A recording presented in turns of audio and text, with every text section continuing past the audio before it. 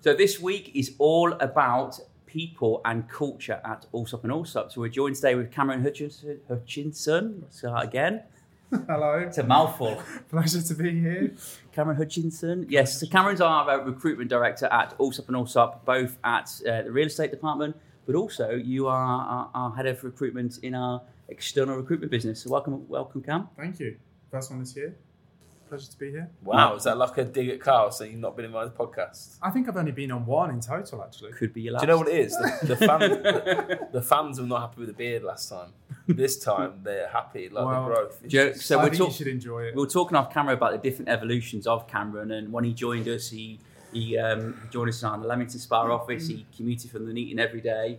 He moved to Dubai and he turned into a peacock, and he's got these lovely suits, and I think he's starting to digress a little bit. He's to regress and go back to Cameron. And I think I look smart. No, I think you look smart for like middle-aged man. Right, middle-aged man. Well, I am middle-aged, and so are you two. How old are you? Younger than you. Are you actually younger than me? For real? Does he look older than me, honestly? So we're going to stick a poll out. Who looks older out of me and Lewis and Cameron? That'd be really who looks good. older, him or me? Definitely Cameron. Really? Older? I don't look older. I don't look that. No, I'm not having it. You look like 42. I think 42. I think you look older. Anyway, people and culture also Wow. This is what the cultures at Allsop and Allsop. We name and shame people's ages. Right, so what we're going to talk about today is people and culture. But obviously, next week we've got quite a rather big event. We're touring. We're on tour to the UK. We actually are on tour for the first time. Do you want to start off with just sharing us our plans next week? We're going to the UK. Yeah, so for the first time, which I'm actually very excited about, we're going to Scotland, specifically Edinburgh. I think if we think about some of the people that we've got, we've never really been to Scotland, and actually we've had a really big uptake for that.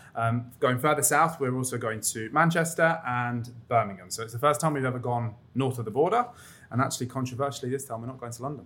I've got a question for you, talking about recruitment. So obviously these areas were probably handpicked. I know we've got some successful Scottish people in the company, such as obviously Rachel, Ryan Badicus, and also JGE Rentals, Connor. Yeah. Scottish, isn't it? He's definitely Scottish. Yeah. All these people have got one thing in common, which I think is massive for where we're picking. It's a type of people that live in these areas and the people that we're looking for. I think most of these areas we're going to workman-like places where you have to work for your success. Do you think that's a thing we look for? Or I think the evolution of the people that we've been looking for, although it has evolved, we've always been looking for people who work hard, not necessarily people that come from privileged backgrounds. Not saying that we wouldn't hire anybody from a privileged background, but generally speaking, if we think about some of our top performing agents, they've come from a background where they've wanted to be better, myself included, than where they were before they came to Allsop or real estate. I don't think with, let's say, privileged backgrounds, it's something that we look for. And the reason for it, and I'm just going to put this into my own point of view, is that obviously there are people that have come from privileged backgrounds that have done well. Mm-hmm. But what I will say to you is that I think you have to be living in a shithole and be in a worse place where you've got £10 to your name for 10 days left of the month, and you think, how am I going to survive? And when you go to that depth of despair and worry, you normally have to fight your way out of it. And I think that if I came from a privileged background, I don't think I'd be who I was today, because I wouldn't understand what it's like to go to the depths of the sea. Well, there's an old saying when it comes to boxing, so it's difficult to get up and do 5 a.m. runs when you're sleeping in silk pyjamas. And that is so true. Have you got silk pyjamas? No, I haven't. Have you? I feel like Carl has got silk pyjamas. I personally don't have any. I sleep generally in shorts and vests. That's my thing. I don't want to be too... Silky shorts and vests. No, they're old. They're Assos. Like, I keep it real Assos. Like £8.99 for a twin set. I think I'm next. Non-cotton next. So, recruitment culture... What's it like at Allsop and Allsop? So people commonly ask me, what's the culture like at our business? I'll start, because I think culture over 15 years in business, I think we can agree on this, it's changed quite a lot. And I think in most new businesses, what you set out and what culture is then is vastly different to what it's like when you're running a 400, 500 man company. Yeah. I think when we set up the company, the culture was very much around togetherness. It was about family, it was unity, it was about everyone in it together, and this locker room environment where it was us against the world. And I think for a lot of new businesses, a lot of new successful businesses, they have that mentality and it works. However, when you get bigger, you probably find that locker room closeness mentality is very difficult to keep together. So how I'll compare that mentality to today is, I think our culture is uncomfortable. Oh, that's an interesting word. Like that shirt you got on. Like my shirt I've got on. I've not taken the jacket off today. Take it off, Jennifer. No way. I think our culture is uncomfortable because you like to challenge every single person in this business. If you want to come to work and have a very nice, comfortable, easy job, stay at home in your pajamas or go and work for a family business. But for me, I want to make sure when you come in, you are pushed to your very limits. I'm constantly on your Lewis on you or your management's on you to ensure that you realise that very best version of yourself. And I can liken this to you really. You joined us 7 years ago. You joined us from a state agency background. You were very good at what you're doing. I enjoyed working with you at the time, but I knew that you were capable of so much more. And I think suffice to say, in 7 years, you've probably been pushed more than you ever have. Yeah. You know, you've bought your first property or multiple properties through us. Yep. You've moved country. So that's sort of things now, I think, when you come and work at Allsop and Allsop, we will make you realise something you didn't realise in yourself. Yeah, I would agree. I think you do need to be made to feel uncomfortable. The one thing I would say, though, in comparison to that locker room mentality, is still there. Yeah. And I think we've done very well with the management that are in place that run the respective teams in the different offices. Because, of course, when you started the business, you only had one location. Now we've got multiple teams within those multiple locations. It's testament to the management that we have in place that keep that locker room mentality going. And that's how the business was started. It's good that theme still carries through, I think. Yeah, it's compartmentalised. And me and Lewis and I now rely on, let's say, you running your own team or you've got your own culture. And I think coming back to culture now exists in teams rather than business. Yeah. But I think ultimately, to summarise it, uncomfortableness. You want to add to that? Yeah, I mean, look, I think the strength of our business years ago, we were a family business. He said it before. And I remember having a meeting with you one day saying, can we stop saying we're a family business because we're a family business when we had 15 or 20 people? You know, the reality is, and I don't mean to sound as harsh as possible, you don't sack your mum. You know, if someone is not performing in this business, we won't carry people. And that's the reality behind it. And when we talk about what we're looking for, we are looking for driven people. And if you're not on the same wavelength, it's quite easy to stand out. And, you know, like a sore thumb if someone doesn't fit into the ethos of the business. I mean, yesterday, I was with Charlie King, the Associate Director, and we were just talking about business and work. And he put 800,000 dirhams on the board yesterday. To put that into UK terms, we're talking £200,000, which he made half of. Spent £100,000 yesterday. And this was the conversation we were chatting about. I went, well done, Chow. And then I carried on talking about something else. And he knew his mentality is the same as mine. It's just like, yeah, well done, we're not going to pop champagne for you. We're on to the next one. And it's just, do you know what? It's a horrible way to be, because I think we talked about the winner's mentality before. But for me, like, we may have a record week this week. And I know for 10 minutes I'll say, well done to everybody. But then I just want to know what's next. And I think if you have that mentality and that's the type of people we're looking for, the worst people that could work in my environment is someone that has an amazing month and takes a month or 2 months off because they had an amazing month. Mm-hmm. I think I'll leave you with this. The best people that I've ever worked with and how my life is, I'm comfortable being uncomfortable, which is what we're looking for. Very often we get emails about first deals for new people who join the business. So we had a flurry of new emails come in last week about people who joined us 2, 3, 4 weeks ago. I'm very quick to respond to people, say, well done, brilliant. But I'll always probably finish that email with, okay, let's move on to the next one. Always. And that's the way we think as a business. And it's a great thing, it's a bad thing. And that is, I guess, back to culture, being winners. So the hiring process, it changed a lot since we set up the business. So I did the vast majority of the hiring when we opened up. 8 years ago, you took over that hiring process of basically making it a bit more like your own. Yes. I guess from my perspective, how it's changed from 15 years ago was really we had maybe 1, maybe 2 phone calls. And this is the thing, 15 years ago, every single interview we had was either in person or over the phone. Yeah. We didn't do any video calls with anyone because 15 years ago we weren't able to do that. I think, to be fair with you, I when I first joined, I still did phone interviews with individuals, and it was only really when we started to use video elsewhere in the business that we decided to use video interviews. But I still spoke to people on the phone a lot. One of my early and favourite hires doing the recruitment early on was a guy called Darren Murphy, who's gone on to be one of our best people we've ever hired in the business. Just saying. But one. But It's tight, that shirt when you pay it. Isn't it crazy though? When we hired Darren, we'd never met him. The first day of hiring Darren was when he come to do the induction of the business. That's how much. That you met. First day I ever met Darren, and he very nearly didn't. Very nearly didn't join. But that's how much the whole recruitment thing has changed. I think even 15 years ago, we weren't doing any social media vetting. We didn't kind of get the context of what that person was like as well. I think that's the purpose of what video and social has done. I think let's just talk about social media very quickly. You know, if you look at my social media, for example, you can gather what type of person I am with the family and things like that, and you can gather Likes a bit boats. of you are Likes boats. love boats, love family, love dogs, love real estate. Like you put them together, I'll want to work for someone like me. But you can sort of capture what someone's about on social media. I think the same thing with video. I'm quite sure one of my strengths in life, if you give me 5 minutes to talk to somebody face to face, I can figure out not just from how they talk, from their expressions, the way they look, how they hold themselves, how they take care of themselves. You know, I can. They look at me like that. You weren't looking at me. Just looking how loose your shirt is. Are you loose shirt? It's more around this region. It's fitted shirt, sitting there, little stuck like that, like a robot.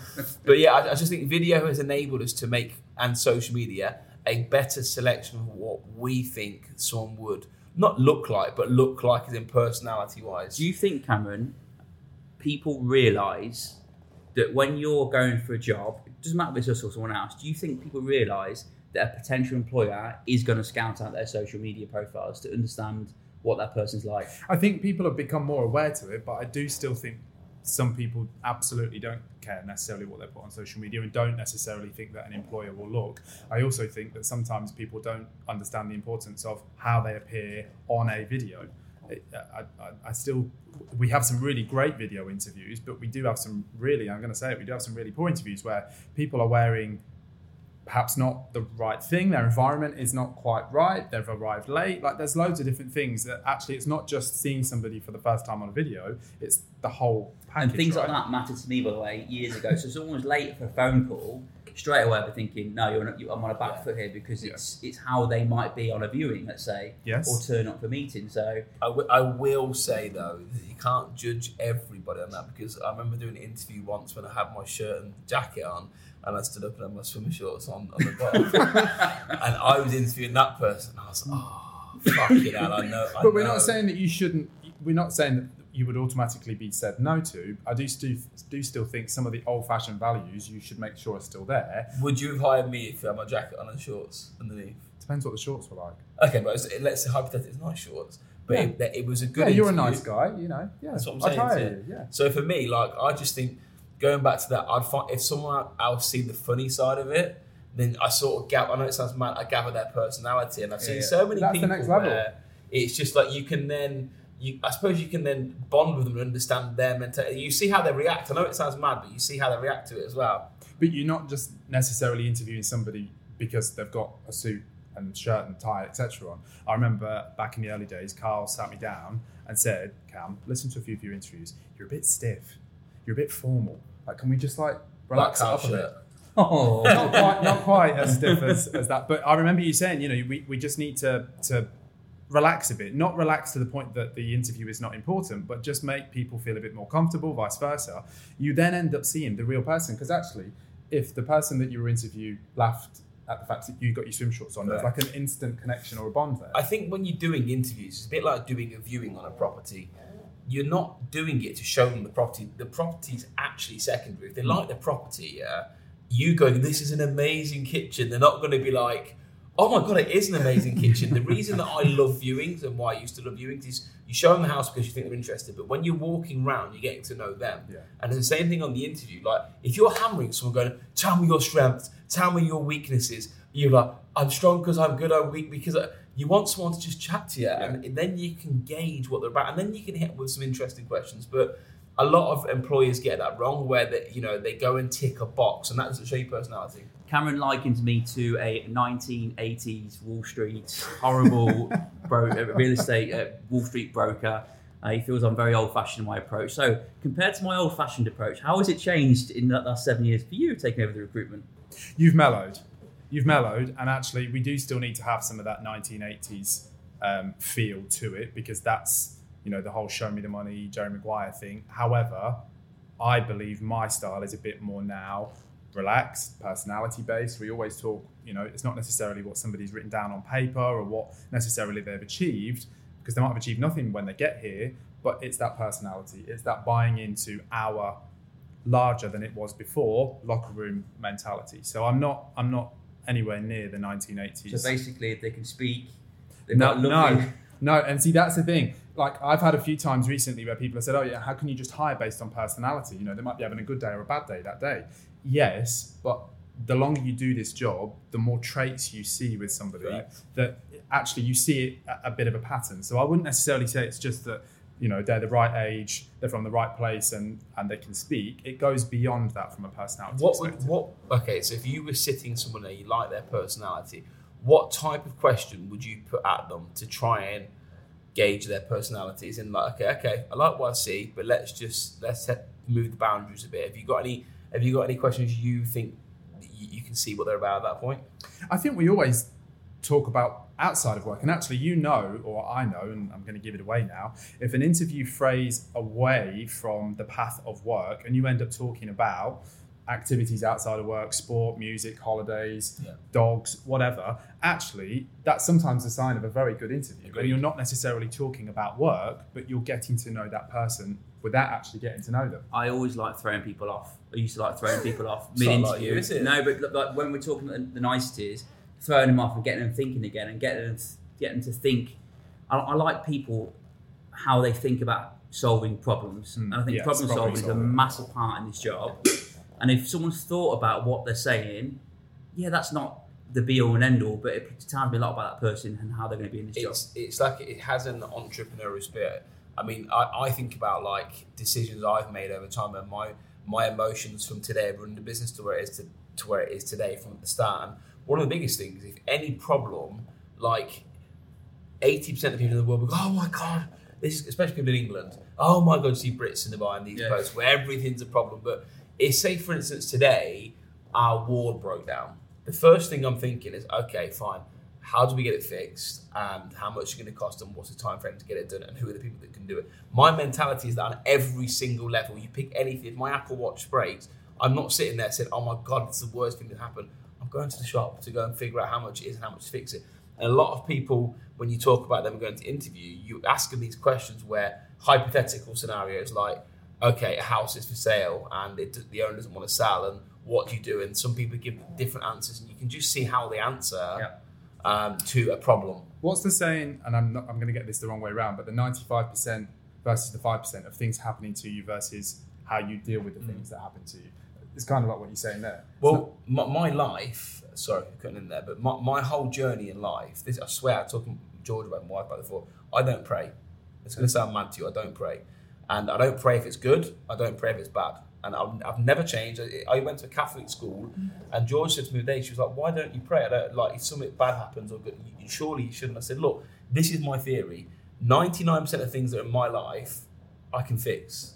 That's it. Like me going to bed and going, please don't be fat tomorrow, Lewis. Like, that's not going to stop me if I eat well and train. That's what it is. If I'm having a bad day at work, I don't go, oh my God, please let there be, look, you work harder. And that could work. You have a problem with relationship, take your wife out. Don't sit there and pray that everything gets better. And I think a lot of people, they procrastinate and they don't action. So it's just, I don't know, some people are built differently. I'm built on the solution. It's always been that way. Circling back to the recruitment event next week then. So naturally, one of the valid questions people might ask is, there are about 450, 60 people working in this business today across all different business verticals. Why are you hiring when there's that many people? Is there enough work? Is there enough business in Dubai? Do you want to kind of answer that? Yeah, and it is actually a question that we get asked a lot. I think the first biggest thing is we wouldn't be growing if there wasn't a need for us to grow, and if the market wasn't allowing us to grow as it is. The second thing, the more that we grow and develop as a business, all of our infrastructure needs to change. So if we're hiring more agents, from a sales perspective, we need more mortgage advisors to supplement the people who require mortgages to purchase their property. If there's more sales, we then need to add to our sales progression team. So it's not necessarily that we're just hiring sales and lettings agents. Actually, it's the whole picture. It's the whole infrastructure that we're growing that we wouldn't be able to do if the market didn't allow us to do. And I think it's fair to say that Dubai's having its moment in the sun, or continues to, right? Yeah, definitely. Some hot off the press information, which I'll just leave you here. We've just increased our total office space by a further 40% of the whole business, which will be coming in the next few months. We'll leave it at that. So huge investment going into our business to ensure that we've got amazing work facilities, and it's very excited about that in the coming months. So all of these positions that we've got advertised, basically we've got more space to fill. My main thing with it is this: Dubai is growing. Dubai, when I come to here in 2006, population 1.8 million. It's now 3.5 million. There are 100,000 people moved in the country, and there's 40,000 houses handed over. Dubai, like you said, in quotes, is having its time in the sun. Is that what it is? Yeah. Everywhere else in the world is going through political unrest, issues with affordability and housing and inflation. Where Dubai prices are going up, the government have locked in inflation on things like bread, food, everything else that comes into place. DWAR and everything is actually coming down. Petrol and diesel is actually coming down. Yeah. DWAR is the water and electricity for anyone's interest. Taxation is still not here and won't be here for many years for personal income tax. Corporation tax isn't until the middle of the year, which doesn't really come into effect until 2025, people actually paying.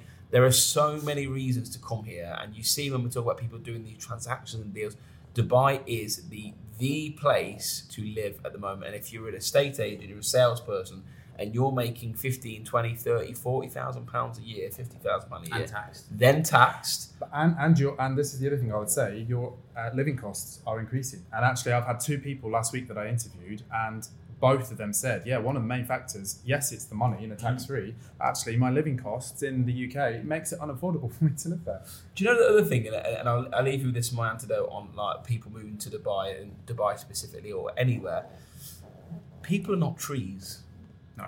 Like, you're not stuck there. And a lot of people have this weird mentality, and I've got friends that they live in the city they were born, and they die in the city they were born. But I think that if you want to broaden your horizons, you have to live in a different place. And a lot of people now have the ability. Our parents, a perfect example. If you go back to like the 60s, 70s, it was not as easy to get on a flight to Australia from England or to Spain. It is so freely available to do it.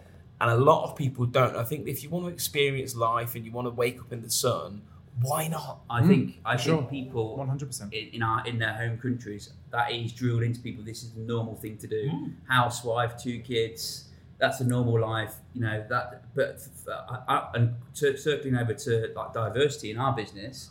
One thing that I've learned about moving to Dubai is it's made me more culturally rounded, and I appreciate different people and different people walks of life. Do you want to just talk to people about what it's like working here and the different sorts of people, different walks of life we've got here, and how it can benefit people also? For sure, and I think it's a good point at the minute about diversity and inclusion that when I first joined, we were a British real estate agency, and we are still at our roots and our heart a British real estate agency because of the owners.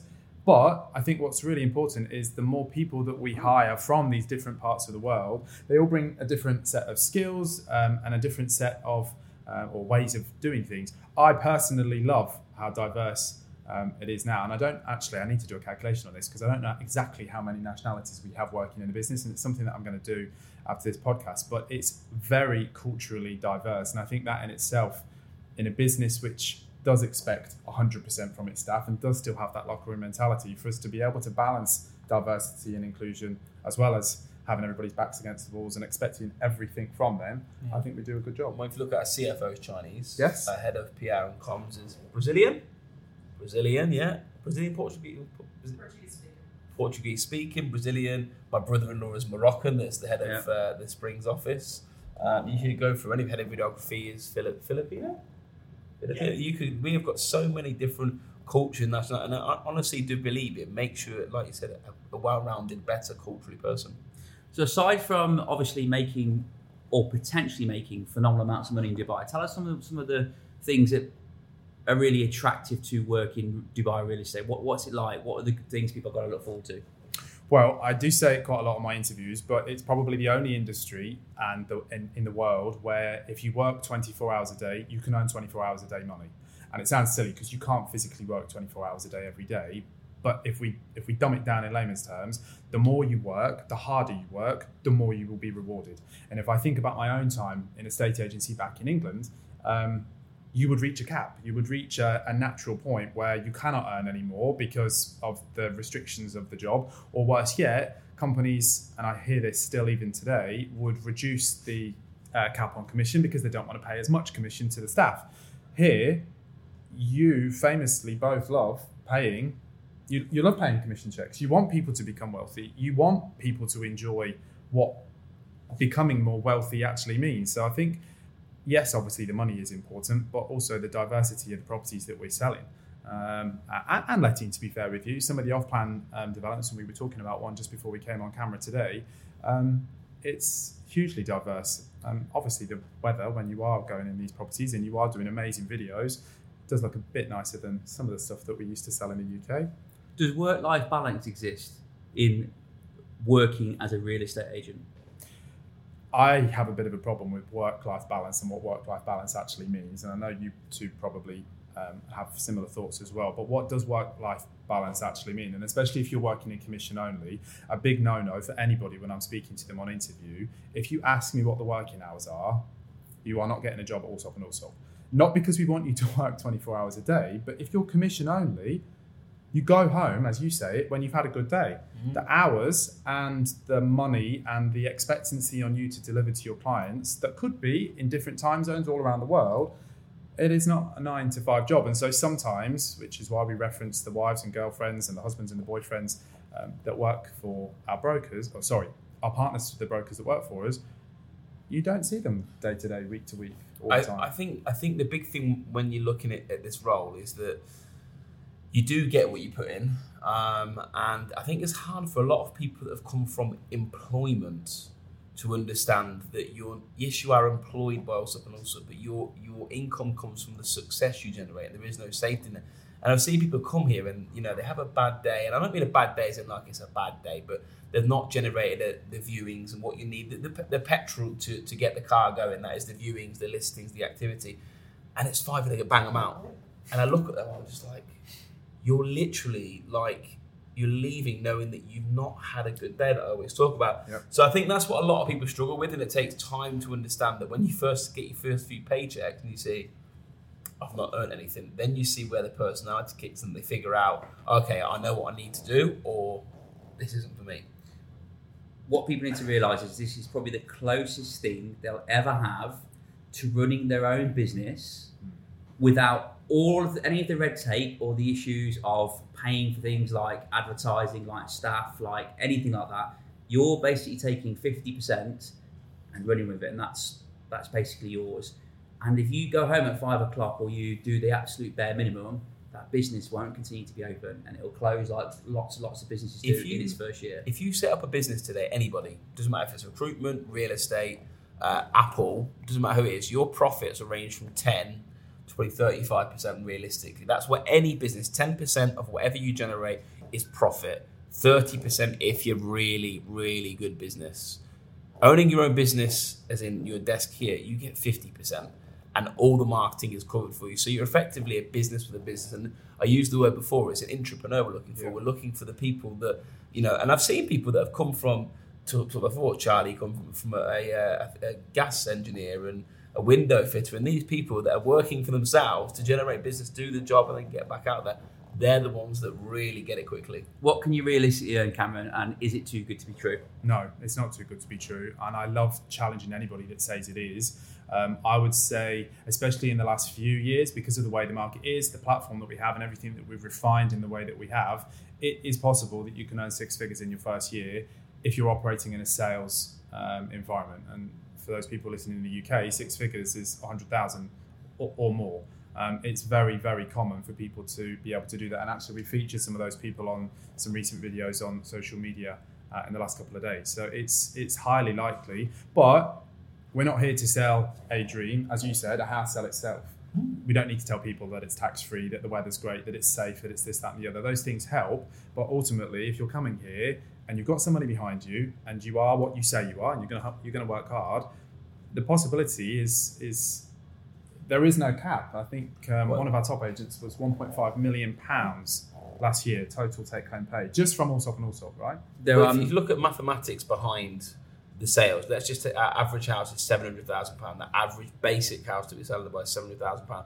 We charge 4%, which is 740 and 21. £28,000 is the commission the company makes. The agent makes 50% of that, which is £14,000. Tax-free in one single month. And that is a standard house. So if you sell one house a month, you make 14,000. Now, one agent last month sold a house for over 70 million dirhams, which is about 15 million quid. 15 million pounds. And then you can work the commission out on that backwards. It was a very good month for this person. And the good thing about it is this is not unheard of. No. 2 days ago, this is not publicised, but I'm telling this as it is now, a £4 million villa was sold in the Palm Jumeirah. That villa was 4% commission. That villa, you can work out the commission on that. The same thing with another a villa in Al Barari and another villa in Arabian Ranches, £1-3 million. Reverse it backwards and you see how much these guys do earn. I will say there is no better place in Dubai to help you get on a path to be ultra successful and to change your life forever. And we've done it so many times before. All you've got to do is you've got to turn up, you've got to listen to us, and you've got to work incredibly hard. So on that, Cameron, next week, you said we're going to go to these places. Where are we going? Give us some places, locations, times, and what people need to do to attend. Attend. Well, let's kick off by saying that they start on Monday, and we're going to be in Birmingham on the 20th. Tuesday and Wednesday, we're going to be in Manchester. And on Thursday, as I said before, first time, we're going to be in Edinburgh. If you want to come, there is a link that will be shared. And if you've not already seen the link, everybody seems to be posting it at the moment. We've got a really, really huge uptake on people wanting to attend. For those that are attending, fix up, look sharp. It's a job interview within the recruitment event. You know, we talked earlier on about doing video interviews. Well, this is your opportunity to meet with people from Dubai coming to the UK. We want to see you at your best, just as you want to see us at our best too. So I'm excited. Very excited. News, before we wrap up, anything you want to share? I've got a couple of points, but anything you've come across in the last week, Lewis, that's remotely interesting? I had a cacao yesterday. Any good? It was the chicken tender wraps. The cacao is a macro infused food. Cacao's our partners in Dubai. Yeah. Wrap, 3 tenders in it, 520 calories. What would you give out of 10? 9.2. Okay. 40 grams of protein, which is the most important thing. Just A1. I'm going to give you my review of the week. So anyone has not watched The Last of Us, oh my God, on TV, 10 out of 10. You've got to watch it. If you've not watched it, zombies, it's got people. Yeah. And zombies. People and zombies. Anything you want to rate this week? We've voted zombies and... So you've gone food, you've gone zombies and people. Yep. I'll go cleanliness and just say about the whole Dubai being the cleanest city in the world. I think it's something which is often overlooked about our city, but actually until you stop and think about it, it is very clean. And as a clean freak, that impresses me. Cool. Cleaned up there, mate. Well done. Cleaned up. Dubai roads, $1.4 billion funded into improving the roads of Dubai. Because Lewis and I talk about it every day. Oh my God, the roads in Dubai at the moment drive me crazy. It's because of the population increase. They're obviously, what's happening at the moment, because everyone's moving to Dubai, there's more people living here, but the roads have not increased at the capacity. The same thing with houses, to be honest with you, to the cover them. So, to give you an example, where my daughter goes to school, or drop her off in the morning, nursery at the moment, and it takes 5 minutes to get there. The other day, it took me 1 hour, just about probably 45 minutes, stuck in traffic, and it just wasn't moving. But what we do say is every person on the road, a tenant or a buyer or a seller. That's what makes me happy. So we'll leave it on that note. The roads are busy. We've got a recruitment day next week, so come and join us. Thanks, guys.